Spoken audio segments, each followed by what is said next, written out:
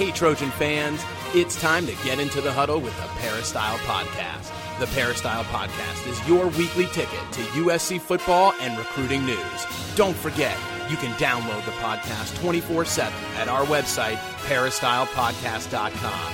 And now, here's the host of the Peristyle Podcast, USCfootball.com publisher, Ryan Abraham.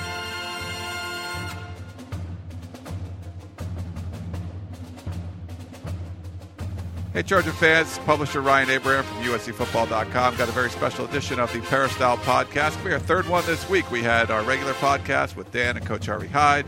We had Yogi Roth coming on the show yesterday talking about all things USC quarterbacking and life in a walk. And we want to keep that quarterback theme going. We have Bruce Feldman of Fox Sports, who's the author of The QB, the new book that it just came out, and it's a really good read. We want to talk to him about that and some really interesting USC ties to the book. Bruce Feldman joining the show. What's up, Bruce? How you doing? I'm doing great, Ryan. Good to be on with you. Good to talk about QB, and hopefully you can help me sell some books. Let's sell some books. It's I read it. I loved it. It's really good stuff. This is your fourth book, so some really interesting stuff behind college football. He wrote K-Mutiny about the Miami program, and Meat Market, which was great as far as getting inside a recruiting war room. Swing Your Sword with Mike Leach up at when he was at Texas Tech. Now he's up at Washington State, where USC just came back from. And maybe we'll talk about that a little bit too. And now the QB. And you can follow Bruce on Twitter at Bruce Feldman CFB. And he has a website, brucefeldman.com. Pretty easy, Feldman. And, of course, he's now with Fox Sports, and you can see him on Fox Sports 1 quite a bit. He's in there joking around with Matt Leinart. So we get to see a little bit more of your face on TV now, Bruce. Yeah, you know what? It's we got a lot of USC presence there between Leinart and Petros. So, we've got both the good and the bad. They're very different personalities, but it's fun. And it's been a fun group. I worked at ESPN a long time. I worked at CBS the past 3 years. Being local, it's been great just to drive down the street and go to the studio, and it's a fun group to work with. And he's a daddy of little 7-month-old twins now, so he's been a little bit busy. It's been a crazy transition, I guess, going from CBS to Fox and having a couple little mouths to feed at home. Yeah, it's the transition from job hasn't been that crazy. It's the transition from not having kids to having kids and not being able to sleep and doing all the stuff that happens when you have to have two little ones. So that's been the big adjustment. Everything else is easy. That's been the challenge. Well, we talked about the different books. Before we jump into the QB, you got to know Mike Leach really well. If people, that was back in 2011 with Swing Your Sword. And USC actually just went up to a trip to the Palouse, and I was up there as well. It was cold and rainy. It seems like Mike Leach is doing a pretty good job. They don't have the best record this year, but I wanted to get your thoughts. You know him really well. What's the future of Mike Leach up there at Washington State, and what have you thought about the job he's done so far? I honestly expected him to win more by this point. Last year in the second season, he got him to a bowl game, which was their first bowl in about a decade. And I thought that they would be able to build off it. There were some challenges that they had. The secondary is almost entirely new, and I think that was going to be a challenge. And I do think they upgraded some of the personnel at receiver and the offensive line, but the quarterback Connor Halliday's been there a while, so I expected that to carry them at least to go to maybe 7 wins. But they got off to a shaky start. They really had a couple of just games where they kind of blew it on their own, and they had some good games. They played Oregon very well, but ended up losing by a touchdown. They beat Utah, but by and large, it's just been way too inconsistent. And I think the thing with Leach is, he's going to do what he does, and it takes almost everyone around him to adjust to it. They had some big special teams breakdowns. He's changed special teams coordinators in midstream after they scored 58 points and will still lose to Cal. So I think some of this stuff with him is. Next year, to me, it'll be his 4th year. I think that'll be a big year. I'm not saying he's going to go totally on the hot seat, but I feel like, they're going to expect him to go to a bowl next year. And this season, now he's lost Connor Halliday for the rest of the year. There's a very good chance that they'll be lucky to win 3 games this year, whereas that was what they did the first year. And I think that that's a tough spot to be in year 3, and they're paying him a lot of money, and now he has up their profile, which is a good thing. And like I said, I do think he's made it better, but in 2014, they're going to have some challenges to get to a bowl game, or else I think it's tough for anybody to be there and not getting results. And I think it's been probably a harder job than he probably thought it would be. Yeah, it's certainly been a struggle up there, and it's a neat little community. If you've never been up there, the real town is really Moscow, Idaho, across the border, about 8 miles away. But Pullman's fun, and they got some neat little bars, and the students really get into it. It's kind of like it's a bigger university in a small town, and I guess across the way in Moscow, there's like University of Idaho, which is like a smaller university in a little bit bigger town. But it's hard to get to. I can understand some players not wanting to go up there. It was really cold when we were up there. Even in the press box, it was cold. And I feel bad for the students. And it was raining and cold, and there was fog, and it wasn't really the best environment. But it seemed like he was kind of making it fun, at least in the beginning. And like I said, I agree with you. If next year they don't do really well, even though he's a big name and I think he's done some good things, you have to look at they might have to make some kind of change up there. Yeah, I would agree. At this point, I look and most of their best players are California recruits, and you're not going to beat UCLA or USC for any of them. I know that they had a kid committed for a while, and he flipped to USC, a month ago or so, and that can happen. Their best defensive back is a kid who grew up right outside the Coliseum, and I think they were fortunate USC only had 15 scholarships, so he ended up there. They were able to. He was able to keep his D-line coach, who's probably his second best recruiter, and that was a guy USC had wanted as the D-line coach for a little bit this offseason. And they do have some good personnel. It's just, it's inconsistent. I think ultimately, it's about, will they be consistent on all 3 sides of the ball? And at this point, they haven't been that. That doesn't mean that they can't get it turned around and going, because he started to have some momentum, and then it just kind of backslid a little bit. But he's won a lot of games, and I imagine he'll get it figured out sooner than later. But it's definitely been a struggle there. Well, let's talk about the book, the QB, the new book. And for those of you out there, we're going to sell some books for Bruce here. But Bruce lives here in Manhattan Beach. He's he lives in Southern California. Was in New York before. If you want to talk about SEC bias and stuff, it's good. Just having someone that covers college football on a national level that lives on the West Coast, I think it helps, gives you more perspective. And in this book, there is a ton of West Coast perspective between the SoCal quarterback gurus, and there's Tom House in there, and the opening and the Elite 11 being played out here on the West Coast. It's a really good, national college football book, and a book about not just college football but quarterbacks in general. But it's really a good West Coast perspective. So I think if you're a USC fan out here, you'll definitely enjoy the book. And the most important thing to me about this book, Bruce, is if you turn to the back cover, what is up with your picture on the back sleeve there? What's going on with that? Yeah, it looks, it was one where they did it for Fox, and it looks like I'm a little bit of a motivational speaker in there, I think. Motivational speaker? It's more like, I think it's more like if you wrote a horror book and you're trying to scare somebody out there. No? Okay. You're not helping me now. I'm not. No, just Bruce and pictures don't go. They don't have a great history, I guess you could say. Do you think it looks a little scary? It looks kind of like it's a Friday the 13th kind of book, Bruce. Yeah, that was exactly what I was going for. Exactly. You figured it out. No. So what did you feel it was? The picture? Yes. I don't know. The picture's fine. It's not. The picture's fine. Okay. All right. We'll go. We'll let the readers decide. So write it at podcast@uscfootball.com when you pick up the book, and I know you will. Let us know what you think of that picture of Bruce on the back cover, if it should be a scary book or... Ryan, when you get to be our age, as you and I are, I think you just stop worrying about stuff like that. Oh, okay. Well, you're actually older than me, Bruce. I don't know, just for a full disclosure. One of us was a classmate of Tim Tessalone, and it wasn't me, so... Also, one of us was born in the 70s, and another of us was born in the 60s. So I was not born in the 60s. So we'll go with that. So sorry, we don't want to go down that rat hole there. I want to talk about the book because it is really good. All joking aside about Bruce's scary picture on the back, there's so much Southern California ties to this, and I think it starts with the SoCal quarterbacking gurus. It's a whole industry that seemed to pop up right here in Southern California, and a lot of the big names are from here and operate out of here. Yeah, I mean, look, it really does start with Steve Clarkson. As a local LA kid who ended up playing at San Jose State, and he kind of fell into the industry. It's crazy, and this story is told in the book.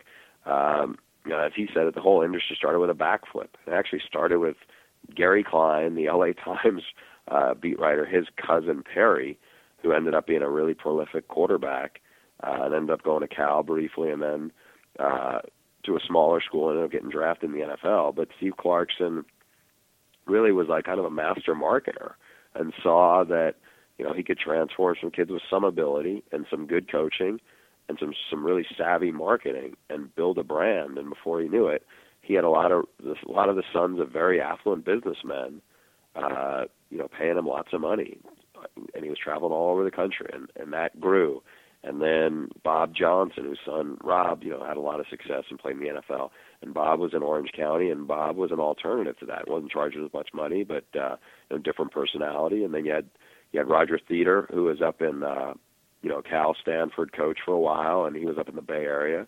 And so it took off in Southern California. And I think that was one of the reasons why you've seen so many guys thriving in college football coming from here, is because they get such advanced training and such extra time, and the business just took off from there. And so I think people get to see it, where it was and how it's grown, and now it's not just Steve Clarkson. You have Trent Dilfer and all his proteges. Dilfer's obviously prominent ESPN announcer, and now the head of the Elite 11. He's got all these guys under him. A bunch of them are former backup NFL quarterbacks. There's George Whitfield, who's in San Diego, came out of nowhere, and now he coaches everyone from Johnny Manziel to Everett Golson to Connor Cook and Bryce Petty from Baylor. So it's a thriving business, and it's really taken off, especially in the last 5 or 6 years. It's interesting. One of the more interesting parts about the book is you kind of talk about how much these guys make, and you talk about a Clarkson making six figures, like blowing things out. Like one player might have paid him, hundreds of thousands of dollars over his career. And a guy like Bob Johnson really just kind of doing it. There's guys that are making like a little bit of money and the guys that are making a ton of money. It just seems weird. There's no regulation or anything like that, obviously, but just how much they want to get out there and market and who they're trying to go after. Yeah, and it's a thriving business. I mean, Steve Clarkson has, and to his credit, he has developed a lot of star quarterbacks. I mean, Matt Leinart, who I work with now, won a Heisman at USC, had a great career. He was a longtime Steve Clarkson guy. Jimmy Clausen and his brothers, all Clarkson guys. Their dad swears by Steve Clarkson, said, if he spent six figures on it, it was worth it. Like they got college scholarships. Jimmy Clausen's in the NFL, and they credit him, a lot. And, his business is still thriving. And Steve Sarkisian was actually one of Steve Clarkson's first clients, and that relationship has really grown. And so, even in part of the book, I go out there to Cathedral High School where Clarkson's training a bunch of quarterbacks on Sunday morning. His business is still thriving. Brady White, 4-star guy, committed to ASU. Travis Waller, 4-star guy, committed to Oregon. These are real proteges of Steve Clarkson. Another guy who was a protege of Steve Clarkson, Ricky Town, 5-star quarterback, was committed to Alabama, and then now obviously committed to USC. He was living in Northern California. He started training with Steve Clarkson in grade school. Steve Clarkson convinced the family, hey, move to Southern California. They did. Eventually, Ricky Towns decided not to train with Clarkson, that has a different private quarterback coach. But you kind of see that his story, the story of Ricky Town kind of growing. At the end of the book, he's really, his story is one of the last ones that, I get into, and it's really about how this kid who had been, I faced so much pressure in terms of to live up to being this 5-star guy last off season, and it was almost like football wasn't any fun for him, and he got really worn down. He was injured at the time, so people were like, maybe they didn't know that, but his stock was taking a hit, at least his recruiting stock, and he goes to the Elite 11, and they do a lot of new age kind of coaching, and there's Pete Carroll's performance coach. Dr. Michael Gervais, a leading sports psychologist, worked with a bunch of Olympic gold medalists. He really got in Ricky Town's head. Yogi Roth, I think they got in Ricky Town's head. And, talking to both him and talking to his dad, say they changed his life, basically, and made football great again for him and changed him as a kid. And I think that's a pretty cool story to end on. Yeah, so it's really one of the last pieces in the book for Ricky Town, for USC fans. He's a commit, class of 2015. USC actually has two commits, Sam Darnold and Ricky Town. Sam Darnold more of the unheralded guy, Ricky Town more of the five-star guy that kind of dropped back, like Bruce said. And we had Yogi Roth on the show this week, Bruce, and he kind of talked about both of those guys a little bit. But really an interesting transformation for Ricky Town, and I think it's a really neat way to end the book. I think there's some negative stuff, of course, about, you look at basketball AAU coaches, and there could be a lot of problems. I mean, basically, Johnny Manziel mentioning his quarterback coach as opposed to his college coach. There's some kind of negative things that creep in like that, but I think there's a lot of positives, too, and seeing Ricky Town, who's got all the talent in the world, kind of transform his mental game a little bit, part of the Elite 11. It seemed like it made Trent Dilfer, Yogi Roth, and all those coaches really happy to see him kind of change his whole attitude and change his outlook on football. Yeah, that's something that I know Trent Dilfer and his whole TDFB group and all those guys, the Elite 11, he's tried to be very proactive in. And I think in Dilfer's case, he's had to learn to be more patient with guys who may struggle early on and not, kind of write them off. And I think, here's Yogi, who is, probably the most upbeat, positive guy either one of us know. I think he's been a good sounding board there, and he's very mindful of the issues that a lot of times 16 and 17-year-old blue-chip kids are dealing with. And I think that's a good mix, and I think sometimes, in the case of a guy like Ricky Town, it really does benefit them dramatically. The stuff in Johnny Manziel, there was really interesting parts of the book. It was Manziel's throughout. If you look at the back, where they kind of put footnotes or wherever guys are mentioned, there's Johnny Manziel throughout the book. Obviously, big name out there.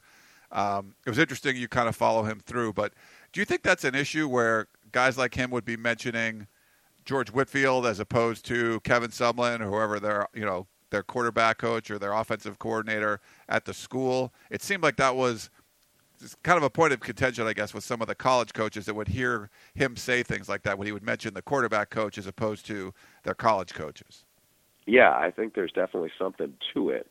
When you have one of the college coaches I talked to, who's an offensive coordinator, said the one thing I never want to hear from my guy is, but George says. I don't want to hear, but George says.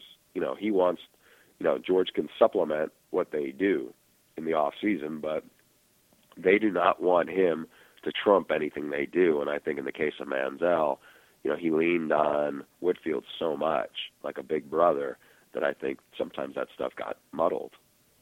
Yeah, you got to follow Manziel throughout this whole process. He's a really interesting character. We haven't seen him start in Cleveland yet. So the book ends, obviously, with the draft, and you're not seeing what's going to happen when he goes to Cleveland. He's friends with rappers and LeBron James and all that kind of stuff. What do you think is going on in Manziel's head right now? Kind of, the Browns are doing pretty well, but he's not playing. That just doesn't seem to fit his personality. Well, I think right now, even though he may not realize it, this is a good thing. I think he needs time to just kind of absorb what goes on in the NFL game. He and Brian Hoyer are very different personalities. That doesn't mean he can't learn from Brian Hoyer. But, I think Manziel has a lot of growing up to do. And it's not a bad thing for him to grow up and watch some guy who's having some success who does things a little differently, and maybe it can shape the way he does things. I mean, ultimately, I do think Johnny Manziel will have success. I don't know how well he'll be able to sustain it, but I do think, he's wired a certain way. He's ultra-competitive, and I do think he can have some success. But I think he can grow up, and I think he can mature. As you see throughout the book, there's a lot of, head-scratching, frantic behavior from him, and you see how different his world is compared to everything else that we would associate with a big-time college football star. The real interesting part, there's a lot of interesting parts, but about when the Cowboys were about to pick him, they kind of you guys go through the green room for Johnny Manziel, what he's been going on during the NFL draft. And I was just thinking back to last weekend, or Sunday night, or Sunday, whatever it was, when Tony Romo wasn't able to go. And, the Cowboys have been on a great run and playing a lot better than anyone thought. But with Romo hurt, if that was Johnny Manziel coming in there instead, and see what would have happened. I just kept thinking back to the book. I'm like, wow, I wonder what happened if Jerry Jones would have picked up Manziel and he get to spell Tony Romo for a while.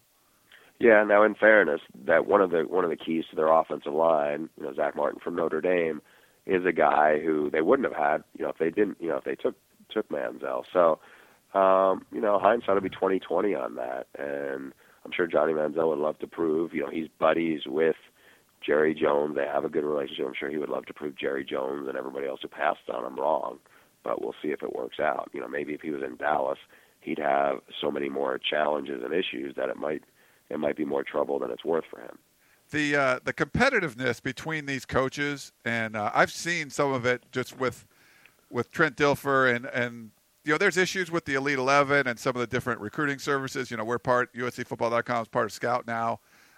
We cover the Elite 11, some of the regional events, and cover the the national event, which is now held up in Oregon, a couple of days before the opening. I was up there last year, as you were too, Bruce, and I can see some defensiveness and some of the quotes you see in the books, and I've seen it from Trent Dilfer before about if they evaluate a quarterback a certain way and they feel like that's the best way, and if you evaluate it a different way, it doesn't seem like that's good enough. We don't agree with that.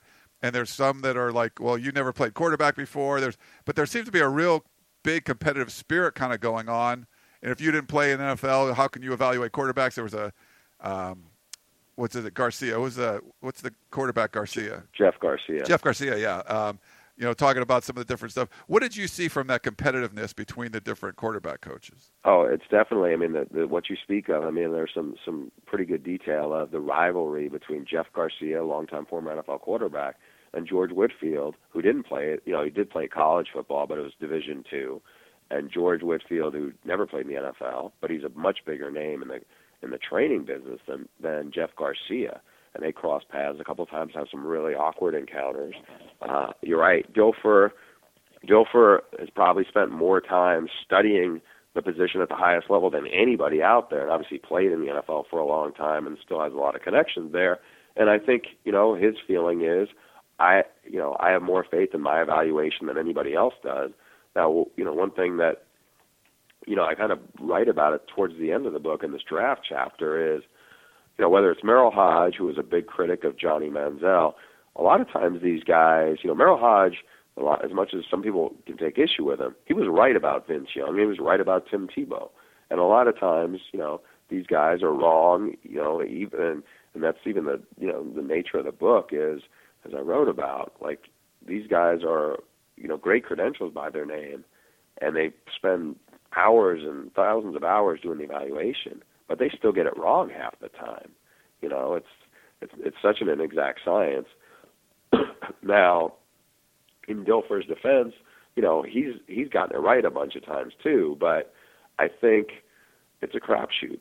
Sometimes you can overthink it, and I do wonder sometimes if a lot of people who have all this insight, they do overthink it. But to their credit, they know a lot more about what goes into the position than somebody who didn't play the position, or somebody certainly didn't play the position at the highest level, because you just don't know the nuances of what's involved. For instance, there's a whole section of the book about how Johnny Manziel and Logan Thomas are getting trained to get ready for, their pro days. And Whitfield does all the on-field stuff, and Kevin O'Connell, who is a backup to Tom Brady in the NFL and bounced around the league for like 5 years, does all the classroom stuff. And it was fascinating to hear and see all the detail of what goes on in that room, in that classroom. And unless you played in the NFL, and played quarterback, you probably don't know a lot of that stuff. And so I can see why those guys feel strongly about their evaluation compared to people who didn't play, because they just don't know coverages. They don't know. It's like they don't know what they don't know. Same thing with Jordan Palmer, who you see in the book is training Blake Bortles. He will ask Teddy Bridgewater something. Teddy Bridgewater doesn't get it. He knows a little bit. He doesn't know a lot. And I think that, that kind of insight is can be pretty amazing to have, but that doesn't mean you're always going to be right. Yeah, the evaluation stuff is great. What makes it curious to me is like why people get so defensive about evaluations. Because if you evaluated, there's like the physical attributes, like this guy's got a strong arm, he's fast or whatever, their arm talent and all the different kind of buzzwords that people use. If you're watching, so much goes into the position, like vision and all the decision making that goes on, and they try to quantify, I guess, somehow, but it's really hard to do. Where if you're under center and you take a step back and you're looking to the right side of the field, the really good quarterbacks can still kind of see what's going on the left, and they can, they almost feel that, oh, that guy's about to get open, and they have the sense to just turn their head and throw it that way, where other quarterbacks don't have the ability to do that. So for me, it's weird that they get so defensive about the evaluations, because so much it's just really hard to know unless you see them out there performing. It's hard to, at that next level, it's hard to project if they can do that or not. Do they have that quick sense to be able to see what's going on and feel what's going on in the pocket and out in the coverages and everything? It's just so much you just don't know until they get there. Did you know Nick Foles was going to be as good as he was? Did you know that Brett Favre, all these different guys? It's really hard to tell, but it seems like they're putting so much into these, into their analysis of what these guys are going to do with projections and get really defensive about it. Yeah, look, I think that they use it as a way to, it's almost like their worth as evaluators and their worth as football men is kind of tied into their evaluations. I guess that's human nature, and some guys are better at evaluating quarterbacks than others, to be honest. So it's just, I think it makes for an interesting debate topic for sure. Yeah, but even the best are going to miss, and every NFL program out there, there's always a change when you go transition from high school to college and college to the NFL, and even from NFL one team to another. Every NFL team thinks they're an expert at evaluating these players. They have whole staffs of scouts, everything, and they miss. They screw up. So I don't think if George Whitfield thinks someone's going to be great and he ends up being terrible, or Trent Dilfer or whatever. I think this is the nature of, you can't know everything. And but it was really interesting, the competitiveness there, and how my evaluation's better than your evaluation. It's like, wow, it's just fascinating to read about. Yeah, it is. And look, I think we see that on a similar scale with college football. I'd use the example, I remember being around, USC a lot last season when Orgeron took over as the interim, and you have Buck Allen, and that staff fell in love with Buck Allen. Buck Allen couldn't get off the field. That doesn't mean Lane Kiffin doesn't know anything about football, or Kennedy Pola didn't know anything about running backs. It's just some guys have a different feel for guys than others, and Tommy Robinson was the big Buck Allen advocate and believer, and obviously it paid off for them, but certain guys, it's just it's, I think you can go on people's track record, but they're going to have misses, and there's enough stuff where you can point out and go, okay, this guy doesn't know what he's doing, look what he missed on, or whatever, and that's just the it's a very fickle business, I guess that was the way I would put it. And then as far as if you want to do a kind of different way of looking at the quarterbacks, that the most interesting part of the book to me, I've said a lot of things interesting in the book, but for me the most interesting was probably the Tom House parts, and maybe you can kind of give a background of what Tom House is, his ties to USC, and how he's kind of different from a lot of the other, quote unquote quarterback coaches in the book. Yeah, Tom House was was great. That I was thrilled that he was open to let me spend time around there and kind of learn about what he does and how he does it. He was a former major league pitcher, journeyman pitcher, who ended up as a pitching coach for the Texas Rangers and a few other places, where he was the pitching coach to Randy Johnson and Nolan Ryan, a bunch of other great talents. And then he was, he played at USC and was a Rod Dedeaux guy, and then came back out to USC afterwards. But he's also very, very well educated, has a bunch of degrees, is probably the leading biomechanics guy in the sports field in the country, maybe if not in the world, and has all this, technology that he has gotten to at his disposal to kind of tie into all of what he does. And he's not just a biomechanics guy. There's a lot of other layers to his teaching, and he's written a bunch of baseball books. Well, anyway, about 15 years ago, down in San Diego, Cam Cameron is coaching with the San Diego Chargers, and he's, very intrigued by what Tom House is doing. And he said, I'd love to bring my quarterback, Drew Brees, who is a struggling young quarterback, and put him together with Tom House and see what happens. And they hit it off, and as you see in the book, Tom House basically turns Drew Brees' career upside down, and he turns into be a star quarterback, and probably maybe makes the NFL Hall of Fame someday. And then from there, he gets Tom Brady, and now Tom Brady's a huge Tom House believer, and Joe Flacco, and Alex Smith, and Matt Castle, and a bunch of other quarterbacks have come out to him. And so when I would go out there last fall, his big project underneath the wraps was Tim Tebow was out there every day, and I had a bunch of other guys, but Tim Tebow was there every day, and Tom House swears that he has fixed or cured Tim Tebow. The problem is no NFL team at this point is willing to take a chance to find out. Tom House says Tim Tebow's issues were when he was inaccurate, he didn't know why, and he couldn't fix it. Well, now he knows why, and he's given him the tools, and he's timed him up, so now those issues have been resolved, and he has enough hours of throwing it the right way where he shouldn't have those challenges anymore, and now he has confidence he can make the throw, and before he didn't. And here, and the chapter starts out where you get this great Tom House lecture where he's got all these baseball people in, and he's talking about it. Everything from like a fantastic story about Julio Franco being able to hit 130-mile-an-hour fastball. That was cool, yeah. Yeah, I mean, he's got so much amazing stuff, and how it relates to performance and quarterbacking. He was one of the more interesting people I've ever interviewed. And now the upshot of the Tim Tebow stuff is that was all last winter. I remember a couple of weeks later, I go to the NFL Combine, and I'm basically asking the Tom House stuff to NFL people I know. And at one point, I have dinner with an NFL defensive coach, and I said, do you buy that he's fixed? He's like, no, because he can't be fixed. It's like, what do you mean? He goes, the reason why Tim Tebow can't thrive in the NFL is because he's just not wired to do it. When this ball is snapped, they're static and it's cloudy, and he can't react the way that Peyton Manning can react, or Tom Brady can react, or Russell Wilson can react. And that's the kind of stuff you cannot fix. You can improve on a lot of other things, but that's the area where he's really lacking, and that's it. And I got that reaction from a couple of people, and obviously the NFL is not open to, the door is shut on Tim Tebow at this point.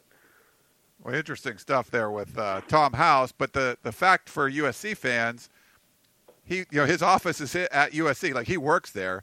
Is there connection with the USC quarterbacks? Does he work with Steve Sarkisian, like Cody Kessler, Max Brown, those kind of guys? Is that something that they embrace? No, his office is right, behind the third base dugout. And a lot of people have come through. Leinart had worked with him a little bit.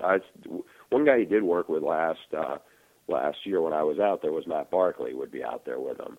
And I thought Matt's a great kid and a great guy at this point, not kid anymore, I guess. And he was out there with Tebow and Ryan Griffin, who was a backup quarterback, I think, with the Saints. And they would train in El Segundo during the day, and Barkley became a real big believer in Tom House and what he does and how he does it. Like I said, just fascinating stuff. And he's got some other guys who are USC pitching, USC baseball players who he does work with. Now, I'm not sure. Like, I know that Max Whittick was still a Clarkson guy, but it was funny. There was some overlap at one point. Like, Terrell Pryor was training with Tom House, but was also training a little bit with Steve Clarkson, but ultimately ended up more as a Tom House guy. But he's not cheap. That's the other thing. For what he charges and the technology and everything else. So his business now is really starting to grow. Before it was just like high-end guys, whether it was Drew Brees or Tom Brady. Now he's getting involved with more college guys and all. Well, it's interesting because I guess the feeling I got was that Tom House was more of it was kind of, the rotational stuff, the mechanic stuff. Like, could you still work with one of the traditional coaches and work with Tom House to do more of like the mechanical stuff? I think you could, like Bo Wallace, the Ole Miss quarterback, came out for a week, and Dan Werner, his, the offense coordinator at Ole Miss, he was a big believer. I know that Tom Herman, who's the quarterback coach and the offense coordinator at Ohio State, Tom Herman asked me a lot about Tom House and wanted to send J.T. Barrett, another quarterback, out here. It was expensive, but they wanted to get that training. So there is ways to supplement it. Tom House isn't a quote per se football guy. he is going to be, he's going to do some things, and you can incorporate it. So I think that's definitely, plausible. The other thing is he has Adam Dato, who's Rod Dato's son, was a former modern day guy, and also was a relief pitcher at USC. Is a business partner now with House, as is John Beck, a former NFL quarterback who played at BYU. So their business has grown, and I think right now, the challenge for them is how do they manage all the clients they have. Well, it's Bruce Feldman. He's a writer and TV analyst for Fox Sports, FS1.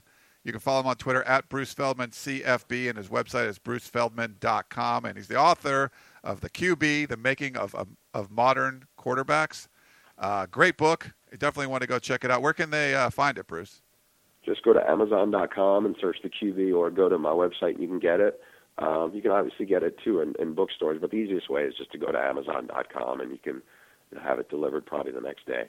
Or if you're in Manhattan Beach, try to break into that complex that Bruce lives in, the gated community, and maybe he'll give you a copy.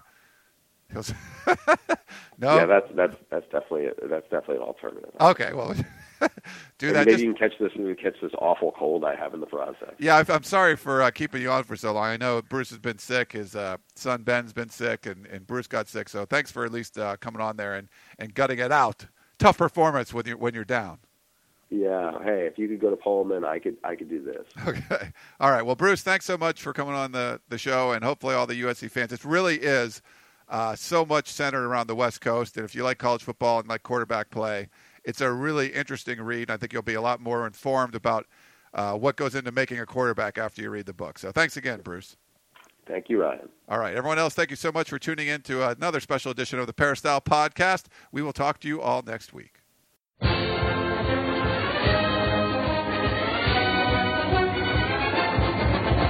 You've been listening to the Peristyle Podcast presented by USCFootball.com. Be sure to tune in next week for the latest news on Trojan football and recruiting. And don't forget, you can automatically download the podcast directly to your iPod or MP3 player for free. Just click the iTunes link on peristylepodcast.com or search for Peristyle Podcast at the iTunes Music Store.